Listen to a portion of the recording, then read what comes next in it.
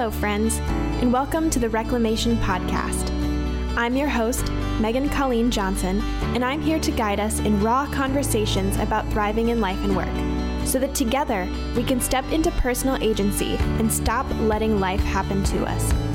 We'll cover topics like health, boundaries, communication, finances, and worthiness.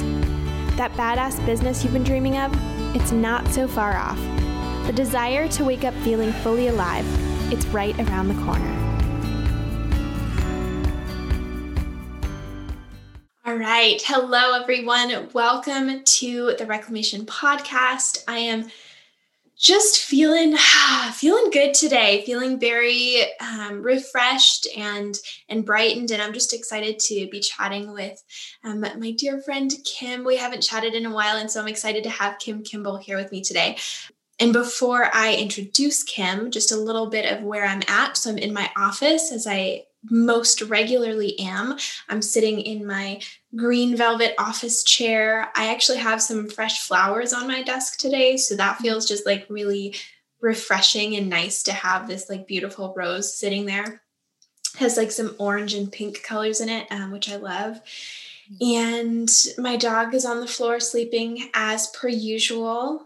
And yeah, that's kind of where I'm at today. I have coffee here, but I probably shouldn't because it's the afternoon. It's mostly cold anyways, but I do have that with me here as well. So that's me and where I'm coming from today. So I'm going to introduce Kim and then let her share where she's at today. So Kim Kimball is a certified life coach who helps ambitious women have thriving relationships with partners, family, friends, and colleagues by healing codependency, enmeshment, and hyper-independence. Using a mind and body-based approach, she coaches women to understand the why behind their patterns of relating and return to a place of sovereignty, power, and harmonious connection. Kim's work uses somatic and cognitive behavioral techniques to provide a holistic approach to healing. To experience her work, head to kimkimballcoaching.com. So Kim, thank you so much for joining me today. I'm so happy to be here with you. Thank you so much for having me, Megan. It's just great to reunite with you. Yeah, thank you. Yeah. So I'd love if you could just share kind of where you're at, set the scene for folks, and fill us in. Yeah. So I am in Richmond, Virginia. It is currently about to storm outside. So it's getting windy and thunderstormy. I can hear the thunder in the background, and I actually really love thunderstorms.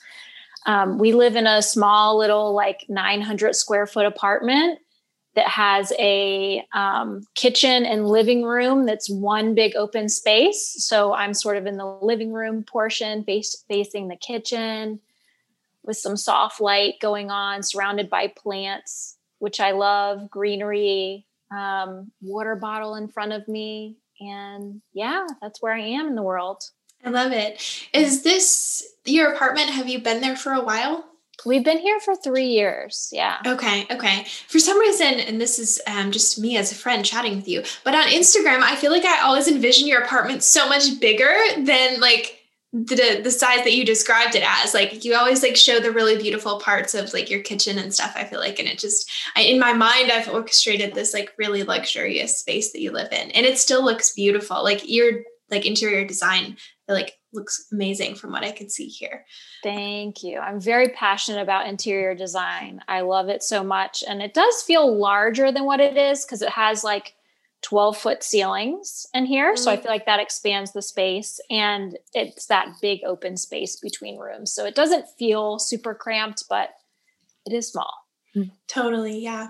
And I love interior design as well. I just love how the feeling of a space, having my home, what it feels like. And I feel like that's the sense that I get from some of your posts, as well as your home is just very beautifully curated in a sense, so that it has this life-giving essence to it. But that's my interpretation of how you do that.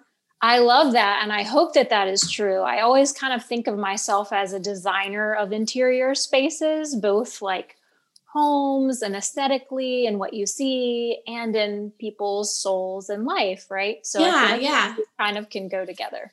Totally. I love that. And speaking of your work and kind of your story, I would love to hear, what is your story? How did you get into this work? And then what have you had to kind of reclaim to really step into this work? I grew up in a home where I had an alcoholic and an addict in the family that created some really interesting patterns of relating from a very young age. That started when I was 9 years old. And when it came time for me to start having romantic relationships, there was someone who I was partnered with at the time where I thought that we were going to end up being married. I thought it was just a sure thing. And we ended up planning a trip around Southeast Asia together for 3 weeks. And I swore that at the end of the 3 weeks, I was going to come back and we were going to be engaged. And I was very unhappy in multiple other areas of my life at the time. And I think unconsciously, I was really hoping for this one thing changing to change my life in so many ways. And that was all unconscious. I didn't know that at the time, but that was very much an inner hope that I had, if you would. So we went on this trip, and instead of getting an engagement ring at the end, I got broken up with. And I had paid for the vast majority of that trip with the understanding that he was going to pay me back. And he ended up not only breaking up with me, but not paying me back $2,000 that I was owed. And just a course of events afterwards that really sent me reeling and just on this huge reevaluation. And through that process, I really realized, I realized so many different patterns of relating, because when you get to that point, it's almost like this, gosh, how did I get here? How did I miss so many red flags? How were we on such different pages? There's all of that going on. But then there was also the level going on of this thing that I thought was going to change my life in a positive direction. And I had put all my eggs in the basket of, this is going to make me happy, right? This is going to turn things around in my life in the way that I want. And realizing that that wasn't going to happen. And that was really the moment where I started taking radical responsibility for my life. And I realized that nobody was coming to save me. Nobody was coming to help me create the life that I actually wanted to live in, you know? And because of that, I started on my life coaching journey. I actually ended up enrolling in life coaching certification, which was a very strenuous process and revealed more of myself to me than I had ever known. And I had previously been in therapy because of the addiction in my family, et cetera, for 20 years or so at that time. And not to knock therapy at all. I still go to therapy at times. I think it's amazing. But really the tools that I was given through life coaching helped me to understand myself, and not just to understand myself and understand the whys behind my patterns of relating, like I say, but also to have a different set of tools on how to cope and how to handle things moving forward instead of just talking about things happening, you know? Yeah. So that really empowered me in this whole new, different way. And then I really started to unpack and understand, oh, this is why I could be in this relationship with this person who was completely emotionally unavailable to me. And to me, that felt like love. Right. And so these red flags just went right by, and I was completely unaware of them, and different things about my own patterns of relating and showing up in relationships. And it sort of unraveled from there of how I really deepened into that work, because relationships for me have sort of been the area of the most wounding in my life. And it's been therefore what I have most needed to really reclaim for myself, my relationship with myself and my relationship with other people. Yeah. Gosh, that's so interesting. I know as we were preparing for this podcast and I read like little tidbits of your story, it's so funny because we've spent a decent amount of time kind of growing alongside each other in some different spaces, but I had no idea a lot of these parts of your story. And it's so interesting because I immediately kind of parallel it to some things that I had experienced. But what I love the most about that is just the catalyst as well that life coaching was able to really uncover those patterns like you were talking about. And I find it so interesting how we can walk through life so unaware of how we are relating to people. And then once you see the patterns, it's like a light bulb just goes on and you're like, oh, dang. And you see it everywhere. Like I know now with a lot of the tools that I've learned from life coaching, when I sit and watch TV, when I'm, hearing other people converse, I'm like, what is happening? Like, do we and there's always those things where we can't see them inside of ourselves sometimes. And it takes, work to see those patterns in ourselves. But I'd love if you could just explain and share a little bit more of what that was like for you to uncover those patterns and how you used that to help shift. Because now you're in a relationship. You're married, correct? Yes, I am. Yeah. So tell us what that was like to kind of shift from those old patterns into new patterns and now to be married. Yeah. And I want to make sure and say, Megan, that, this isn't work that's ever really quote unquote done, Totally. Just because I'm married and in a happy, committed partnership doesn't mean that I've got it all figured out or that I'm sitting here like Buddha on a mountaintop, There are so many things that I am still learning in the context of relationship. Yeah. And I truly believe, when we're wounded in relationship, there's so much healing that happens in relationship. And that by no means has to be partnership. It can be friendship, it can be mentorship, however. But anyway, I digress. The question of how that unraveled, I'll be honest with you, it was really painful at times to really look at. I remember specifically when I first got back from this trip and my partner at the time had broken up with me. My best friend at the time had a conversation where she sat me down and she looked me in the eyes and she had to tell me all of the ways that she felt like this person had wronged me because I could not see it.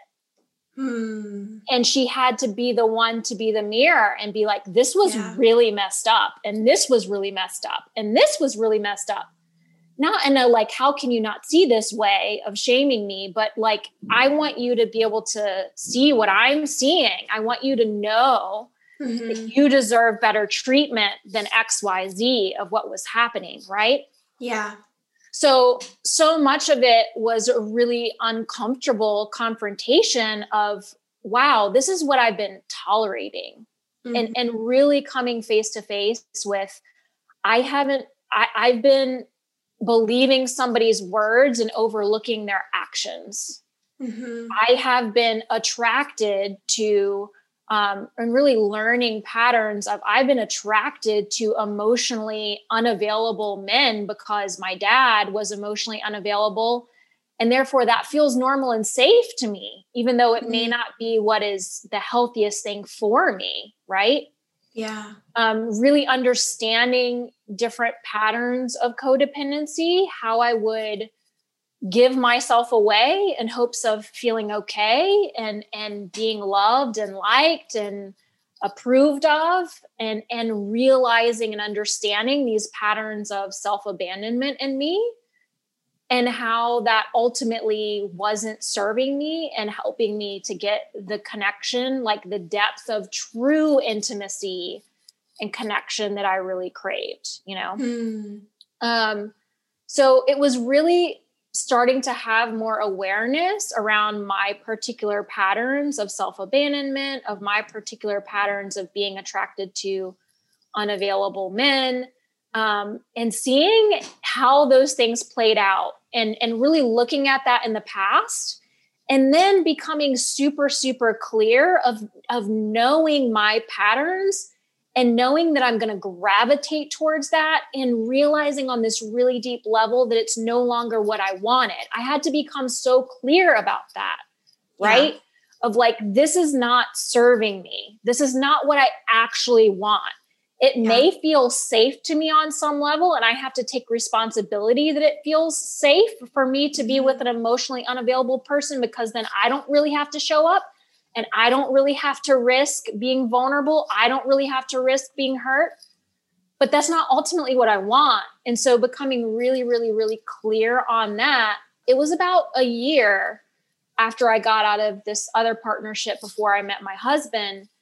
And when I did meet my husband, it was just this sensation, this really weighty sensation. It was simultaneously really lighthearted and super fun, but also really weighty, of like, I could feel that it was different.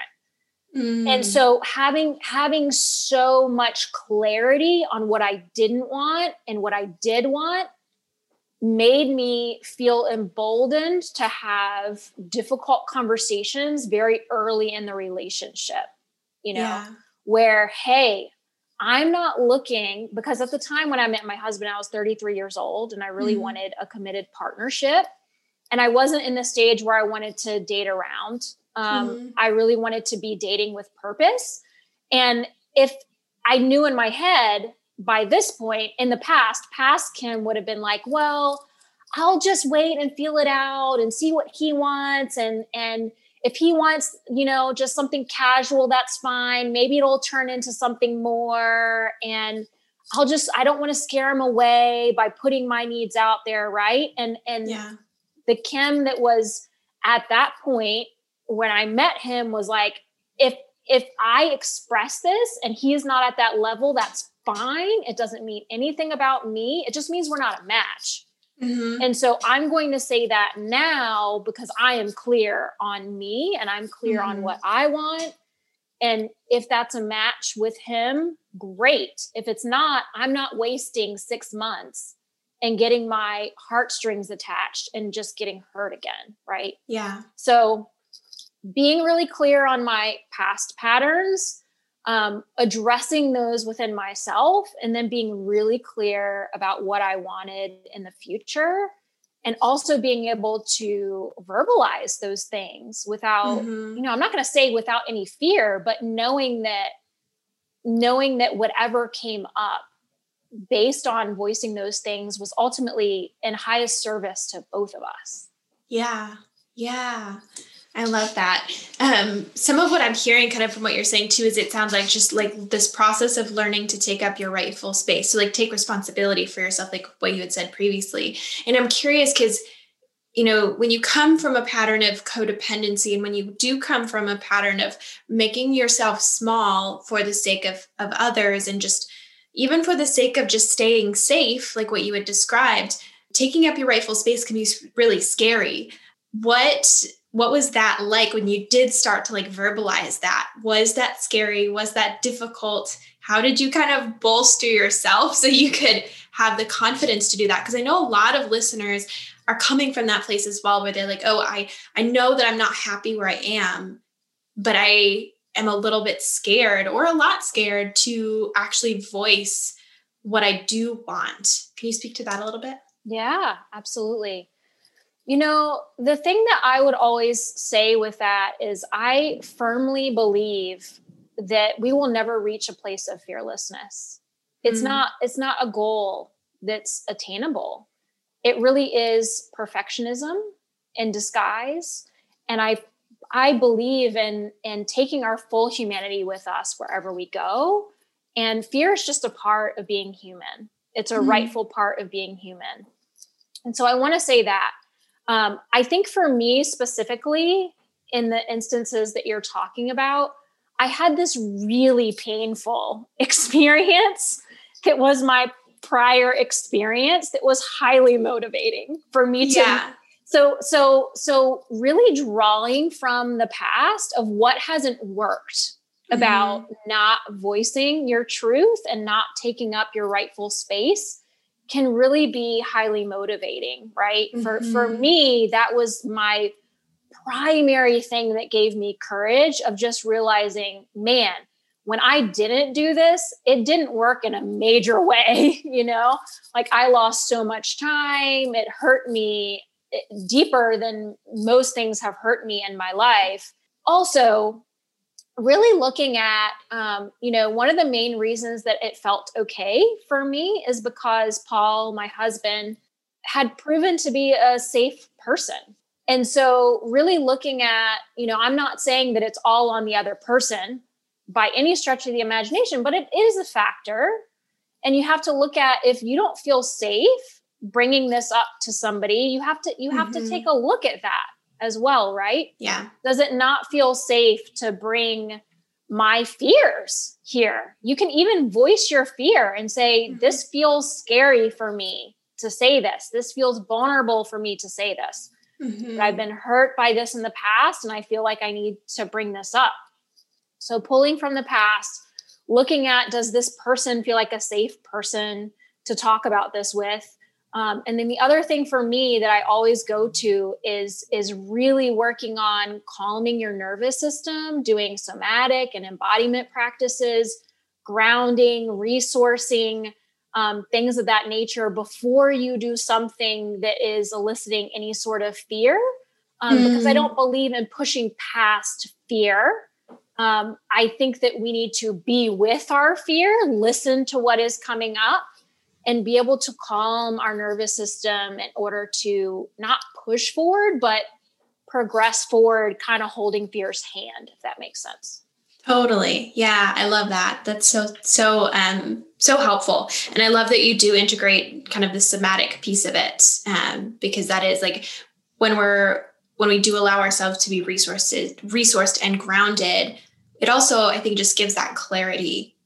We can actually hear ourselves. And I know today kind of our primary topic is connection with self and with others.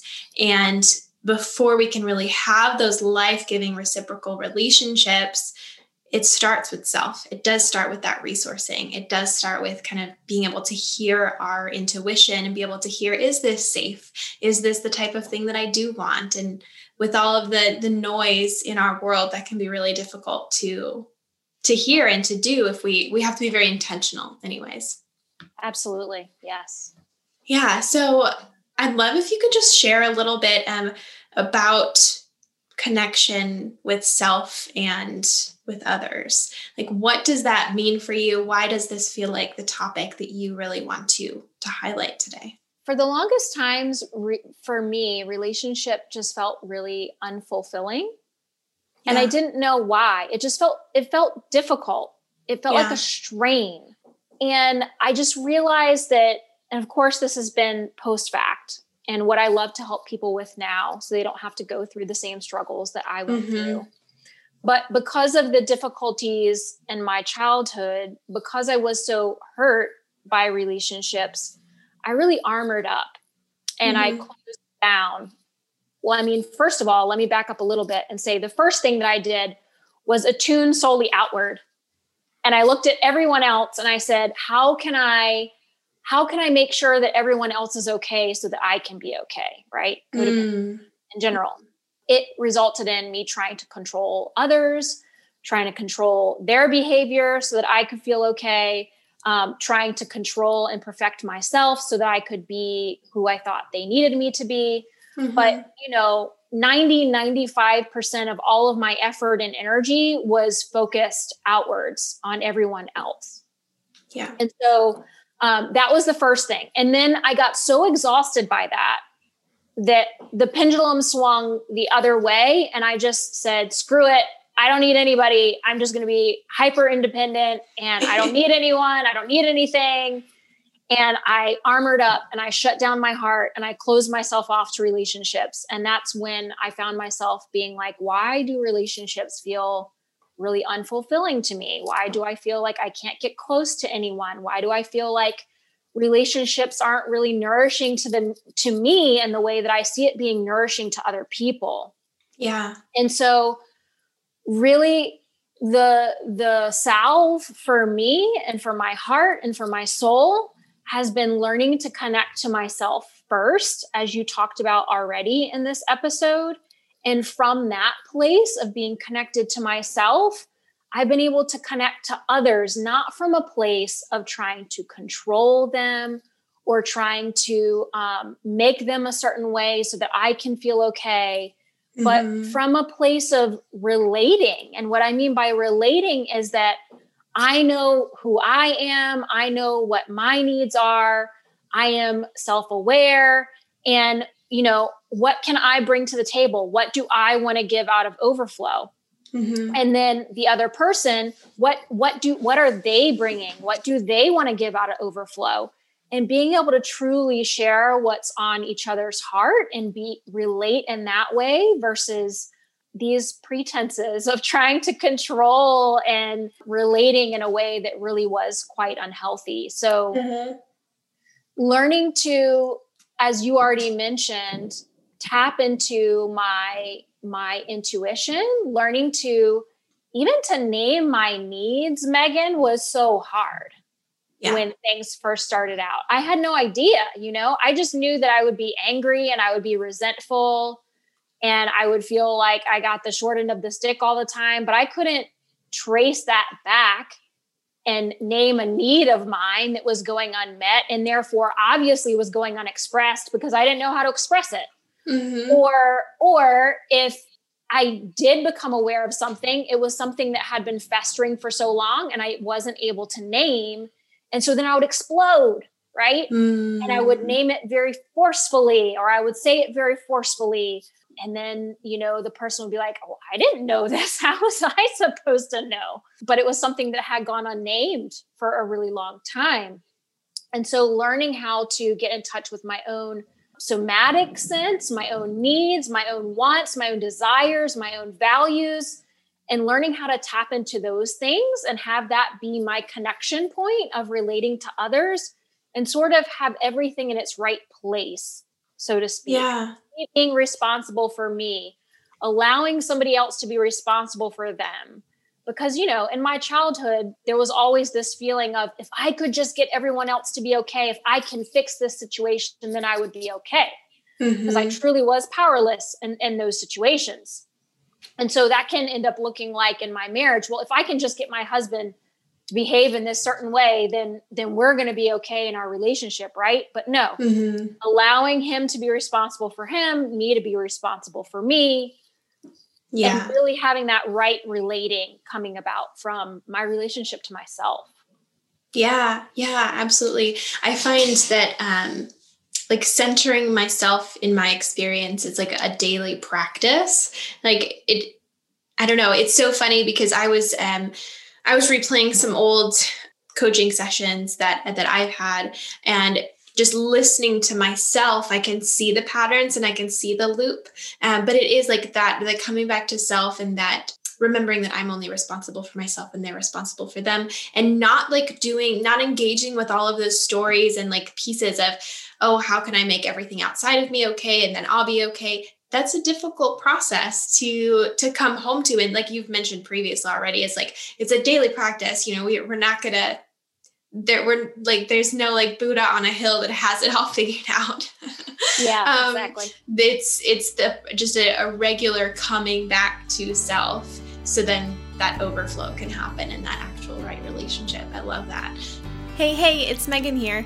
We'll get right back into today's conversation. But before we do, I'm here to let you know just a little bit about my life coaching and creative consulting. As a coach, I work with creatives, misfits, and holy outsiders who often feel trapped in overwhelm, overgiving, and fear, but who also have a passion for doing something meaningful in the world. These folks are ready to hand back their past programming and rise as the leader of their own life. If this sounds like you, and you are so ready to start your own reclamation journey, let's chat. I invite you to book a free consultation with me at my website, megscolleen.com. That's megscolleen.com. Now let's dive back into today's conversation. Is there more kind of around the like centering of self that you could speak to? I think that can be a difficult thing for people to grasp, especially in a world that is full of like, I feel like terms like codependency and terms like narcissism are very popular right now. And I feel like what I've seen, I suppose maybe it's just because of the people that I engage with, is I see my past and my engagement with narcissistic tendency folks And then I see, because I work with clients, a lot of codependent or like recovering people pleaser type folks. And so there's these two different kind of worlds, which they can actually often relate, because when we're people pleasing, we are kind of falling into those manipulative patterns. But because we're seeing kind of these two different sides of, you know, folks that are becoming, like, those terms are very popular anyways. Centering of self, I feel like, can sometimes feel very narcissistic when we talk about it. And I'm curious if you just have any thoughts to how centering self is not narcissistic. Mm-hmm. Does that make sense? Yeah, it makes perfect sense. My clients all the time, and you may experience this as well, Megan, but my clients all the time will tell me when they first start to do this work that they feel really guilty. That's sort of the language around it that I hear a lot of, you know, I feel really guilty setting a boundary, or I feel really guilty when I actually assert my needs. And then I need something right now, you know, and that's how that can sort of show up a lot. And what I would say, there's so much that I can say on the fact that I think so much of this is sociocultural. And I think that that's a piece that I don't ever like to not mention, because we live in a patriarchal society, extremely so. Yeah. You know, we live in a capitalistic, oppressive society. There's all of these systems of oppression that are working that really, as women identifying, from the moment that we are born, we have these narratives that is sort of like the water that we're swimming in if we're a fish, you know, air that we breathe. And so when we are starting the path of changing and starting to flip those narratives, it's going to elicit feelings of guilt, right? And I actually tell my clients all the time that if you feel guilty when you start doing these things, that's normal, and use it as a sign that you're actually doing something different rather than the patterns that you have been just running out unconsciously all your life, right? It means you're actually doing something different. And so it's a sign that good change is happening, right? But, you know, the reason why I believe it's not narcissistic is because when I am able to center myself and my own needs, it, just as I was saying before, it allows me to actually relate to you from a place of authenticity. So it actually allows right relationship. Otherwise, what are you relating to? A fake version of me that I'm putting a mask on in order to appease you? That's not really relating, right?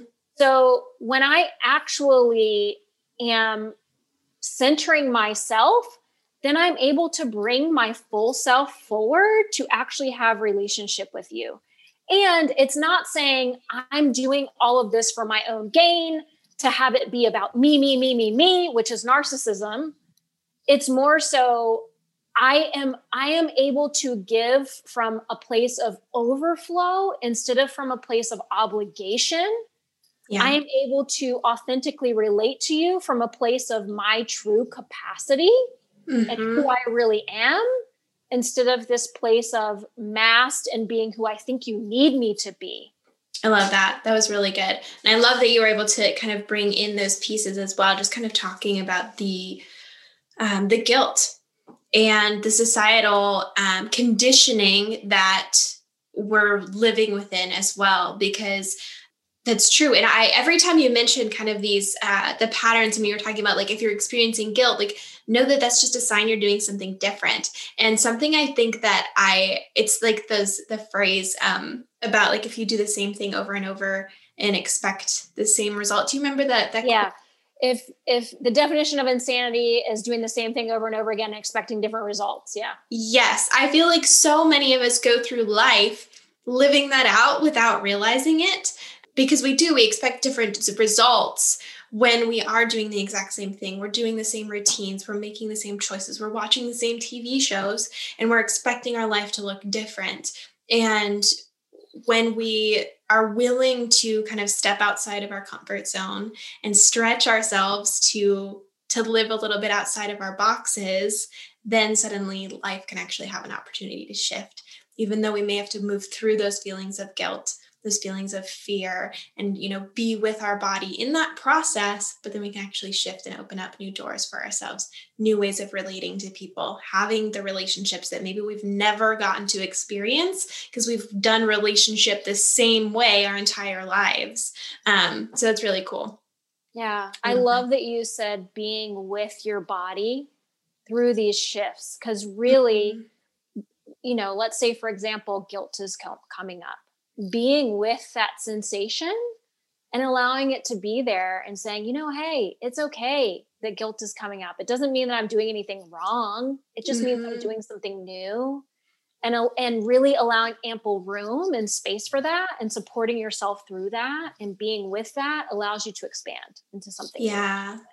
Yeah. Ugh, I love it. So good. So good. So I'm curious, for folks who are ready to relate to themselves and who are ready to relate to others in new ways and to have new forms of connection, what are some empowering tips that you recommend? I feel like we've already talked about some really good stuff, which is amazing, but what empowering tips do you have for folks?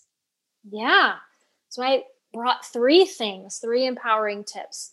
The first thing is to validate your own needs first.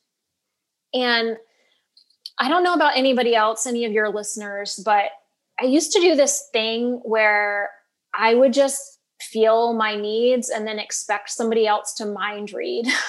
Yes. and if somebody else could read my mind, it meant they loved me, It meant that they were so in tune with me and they loved me enough, and that they could intuit that, they could read my body language. Yeah. I wanted that level of attunement, and I equated that level of attunement with me as love and care, right? And so then I would bypass really validating my own needs first. Yeah. And I think it's so important, before we look outward, before we look to have somebody else validate our needs, really start turning inwards and doing that for yourself first. I love to tell my clients of, how is this so understandable that you have this need based on your past experiences, right? A lot of times we can have this inner dialogue of, oh, I shouldn't need this. I am too needy for needing this. I'm too much. I'm too little, whatever variation of that story you want to slap on it. But instead of sort of invalidating yourself and your needs, how is it so understandable based on your history that you have this need right now? How is it maybe a universal human need that you have? Like, if it's a need for connection, that's a universal human need. That doesn't make you needy. It makes you human, Yeah. So really relating to it from this, it's, how is it understandable? How is it universal? And really learning to, I want to be careful that I'm not promoting hyper independence here, because to me, that's just the flip side of codependency. As you kind of heard in my journey, I swung from codependency to hyper independence. And to me, I think the goal of all relating is interdependence, learning that we can be interdependent, we can rely on others, we can also be sovereign at the same time. Those things are not mutually exclusive. But really, when we've been in this place of outsourcing our needs constantly, to first primarily learn how to validate and meet those on our own before we're inviting other people into that. Yeah. So that's the first thing. The second thing is to reparent yourself. And that's been such a journey for me. But really looking at, what didn't you get as a child? And how can you learn to give that to yourself now? And I know that that's kind of can seem, there's a lot of talk about that, and it can seem sort of trite, but I really feel like doing that allows you to not bring your past into your present. Yeah. It really allows you to be operating from a clean place where you're not, let's say, I'll give you an example just for the sake of illustration. When my husband leaves dishes in the sink, it can be a huge, huge, huge trigger for me. And I mean, to a level where you're like, okay, there's more going on than just the dishes in the sink, you know? You wouldn't be that mad with just like the dishes being in the sink. And so really being able to look at that and look at some of the stories going on underneath there and saying, what might this be attached to from my past? Like what trigger is this pushing on? And for me, my mom had to do all of the household stuff. And I saw that growing up. And I think I made this internal vow of I'm not going to be in a partnership where I'm the one to do everything because I don't want that. Right. And so when he leaves the dishes in the sink, my brain goes to, you're going to end up in a marriage where you do everything, which is not remotely the case. Right. But reparenting myself in those situations really looks like examining the story, examining where that's come from. What did I need that I didn't get? Give myself that, allowing the emotions to run through me and to process that so that when I come to my husband, instead of projecting and blaming him, I'm able to say to him, I'm realizing that this is triggering X, Y, Z in my past, and it's making me feel, it's on me, right? It's making me feel X, Y, Z way. But it can even be things like identifying and expressing your emotions, identifying and expressing your needs. Emotional regulation was a huge thing that I needed that I did not learn.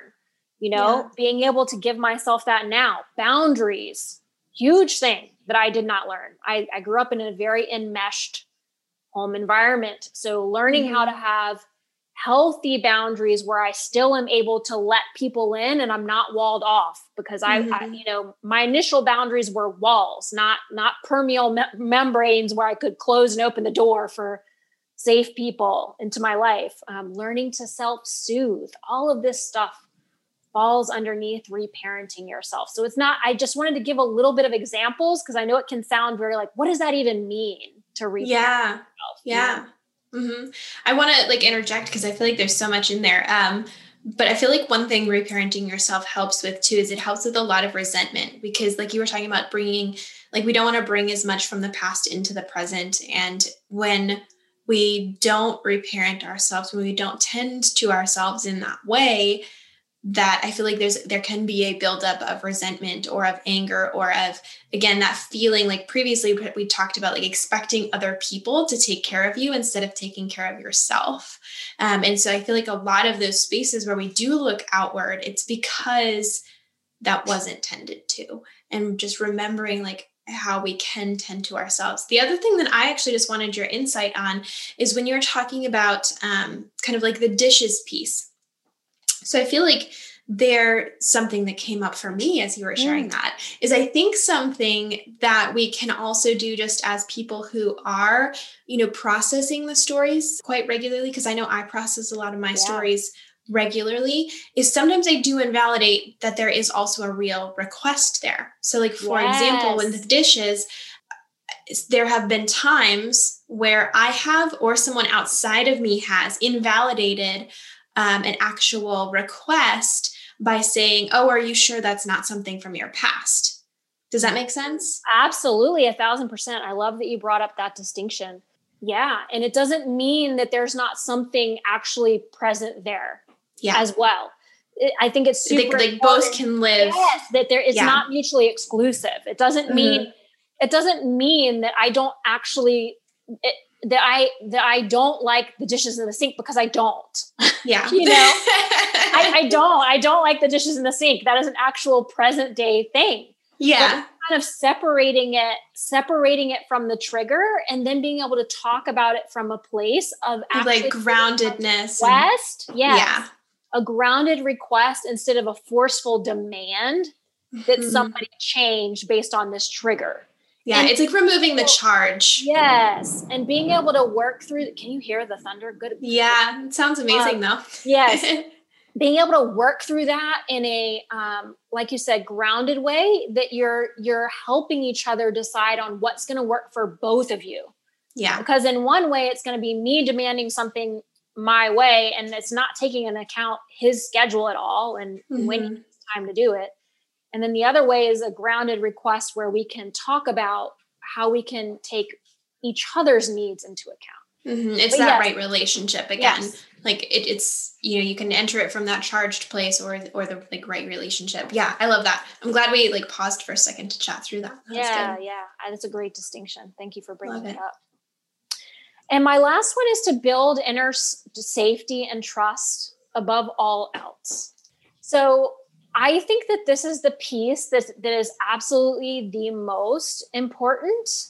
And all of this really comes down to, for me, nervous system capacity, really building up your nervous system capacity. Somatic work, I think, is so important. I really highly recommend, we were talking just now, Megan and I, about stories and unraveling stories. And I think that is so important.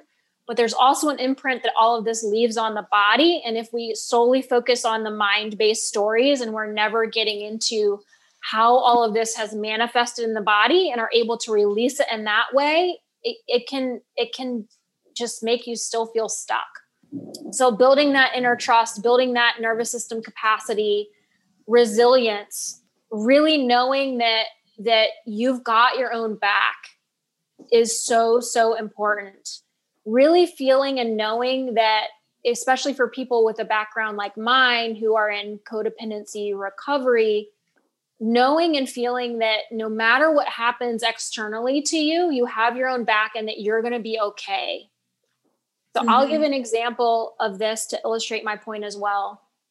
Clearly with my background, I shouldn't say clearly, with my background, I have triggers around alcohol. And I still have some pretty intense triggers around alcohol. And my husband enjoys alcohol. And there's nothing wrong with the way that he enjoys alcohol. There's nothing unhealthy about the way that he enjoys alcohol, but at times it triggers me. And so me being able to set a boundary with him that isn't enforcing and telling him, this is how you're going to behave. No, that's not what a boundary is. It's saying, if you drink more than X, that makes me feel uncomfortable and I'm responsible for regulating that and how I'm feeling, right? So if that happens, I'm going to remove myself from the situation. I'm just letting you know that, right?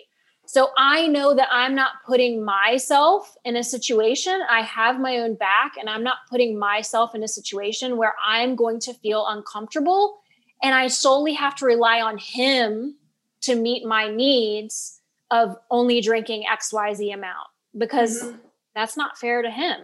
I'm responsible for my boundary and having my own back and how I want to feel. Right. Yeah.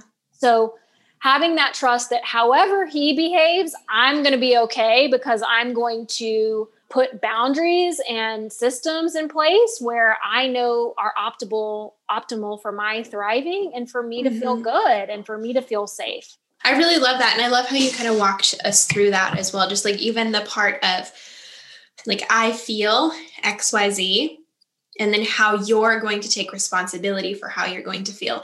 I feel like there have been past examples, or I've experienced when people use, I feel XYZ. And so you should act this way to make me feel better. And that's not fair to anyone who's involved, really. It's not helping the person who feels that way because they're just relying on other people. And it's not beneficial for the people around them either, because then they're always having to kind of walk on eggshells or, be wary of how that person's feeling because they have to take care of them. And that's not beneficial. And so when it is that like self-responsibility and just being there for yourself, knowing that you can take care of how you're feeling. So I really love that you walked us through that. I think that was really powerful when it comes to relating with others and also just that self safety that you're talking about. Yeah, of course. Before we step into the wrap-up questions, I would actually love if you could share a little bit more about your background, because I know that you do some somatic work and I'm actually unfamiliar with, I know you took you're certified as a life coach, but I would love to hear a little bit specifically about your work somatically with clients, if you're willing to share. Yeah, absolutely. Well, I think this offshoot for me of doing somatic work is something that comes really naturally to me because I'm also a doctor of physical therapy. So I have 12 years of clinical practice of working with the body in a very tangible way. Yeah. My life coach training, I was also really, really fortunate that my training was holistic in nature. And within the very first training I got somatic training. So that was also included in that first round of training that I got. And then for me, I just firmly believe that I can only ever take people as far as I have gone myself. And so I always continue to invest in programs and healing programs and continuing to heal myself. As I said, it's always an ongoing journey. And I have found the somatic work to be sort of this key, if you would, that has unlocked things for me when I combine it with kind of a top down. What I mean by top down is cognitive and somatic, and then bottom up, somatic and cognitive. When I do both a top down and bottom up approach, I just have found so much more healing that's available to me personally. And then when I went through the somatic programs and started incorporating that into my work with clients, I started to see so much better results of people who, man, I've tried everything. And until I worked at it from like both ends, and if you could see my hands, they're kind of like a spiral right now. When I worked at it from both ends together like that, it just clicked into place. So, a lot of it is so simple. It's if someone is feeling something and they're telling me, I feel angry, and they're telling me that from a cognitive place, really directing them deeper. What does that anger feel like in your body? Where is it? Can you describe it to me? Does it have a shape? Does it have a color? Is it moving? Is it tense? Is it hard? And doing all of that is a way to center the self. And it's also a way to get in tune with your own body sensations to help because so many times throughout our day, we're feeling things and we're just not consciously aware of it. All of us are born with these innate abilities to feel and to, with an intuition that's online. And oftentimes we just don't make the connection, right? Of like, when I'm feeling this, it means this. We don't make the connection between, this feeling, this like twinge of like a feeling of a butterfly in my stomach. It means that I feel really excited and this is the right thing for me. And the tricky thing is that every single person, the beautiful thing too, the way that everybody's body communicates to them is so different. And so everybody's body has their own unique language, and for me, it's being able to tap each client in to how their body communicates with them and learning how to speak that language fluently, right?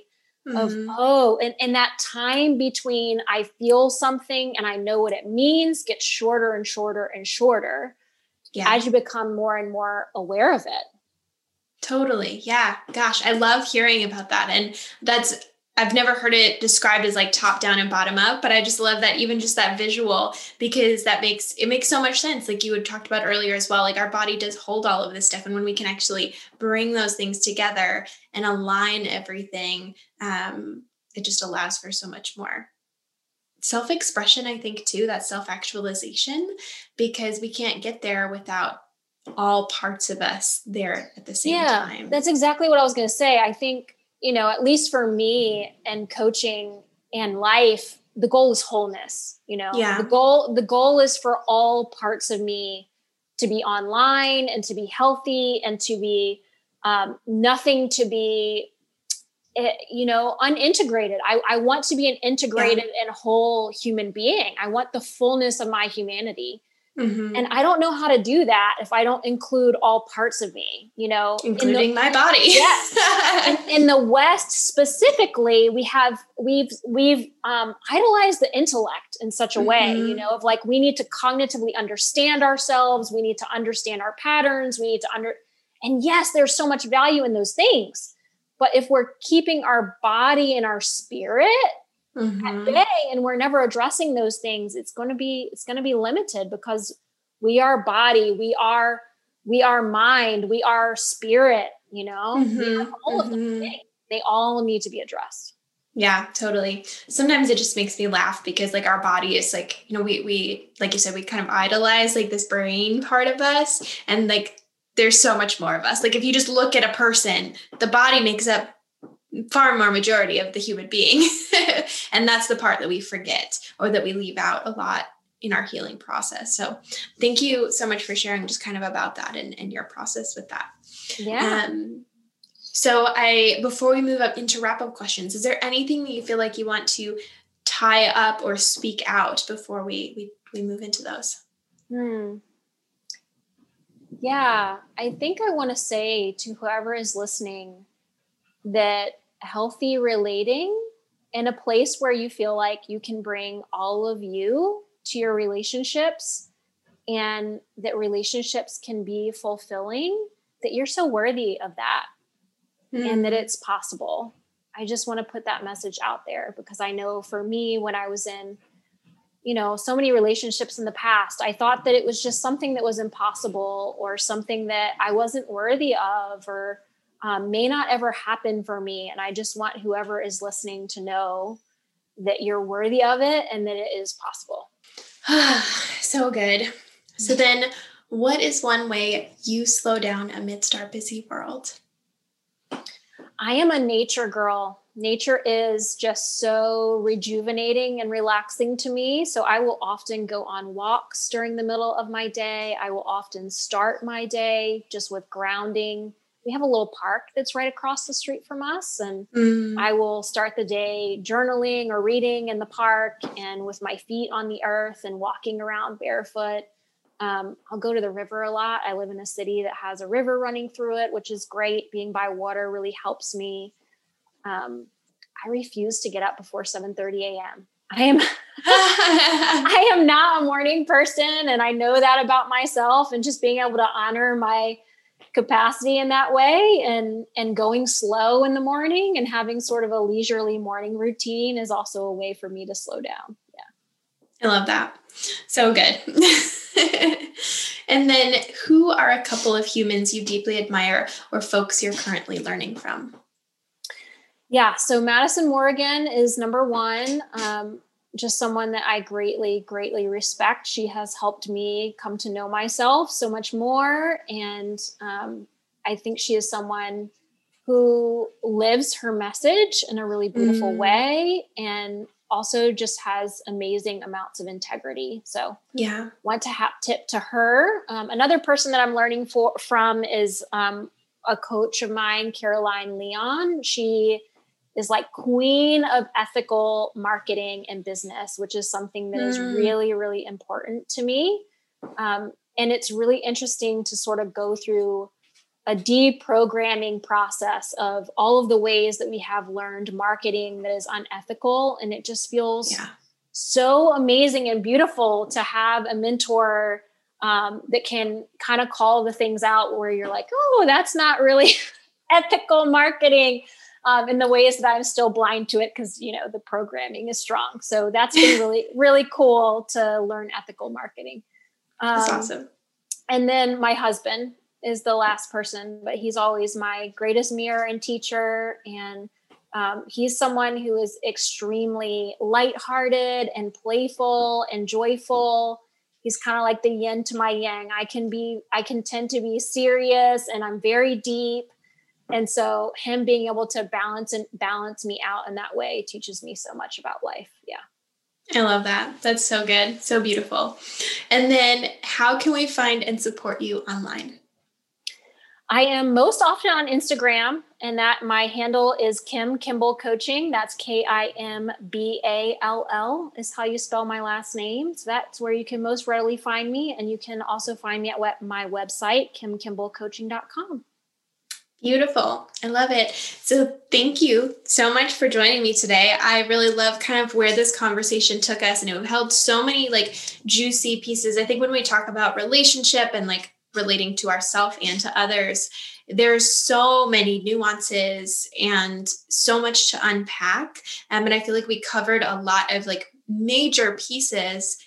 So thank you. Thank you for like bringing forth this topic and for being willing to chat through it with me. Thank you so much for having me. I had a lot of fun. It was great. Thank you so much for joining me for this episode of the Reclamation Podcast. I hope it served you on your own reclamation journey, and know that I am rooting for you all the way.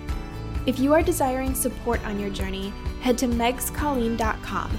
That's megscolleen.com to learn more about me and my current coaching offerings and availability. If you want to learn more about the show guests, head to the show website, thereclamationpodcast.com. And last, but definitely not least, if you found value in the show, sharing this episode with friends and posting a quick review is always appreciated. As always, reclamation is yours.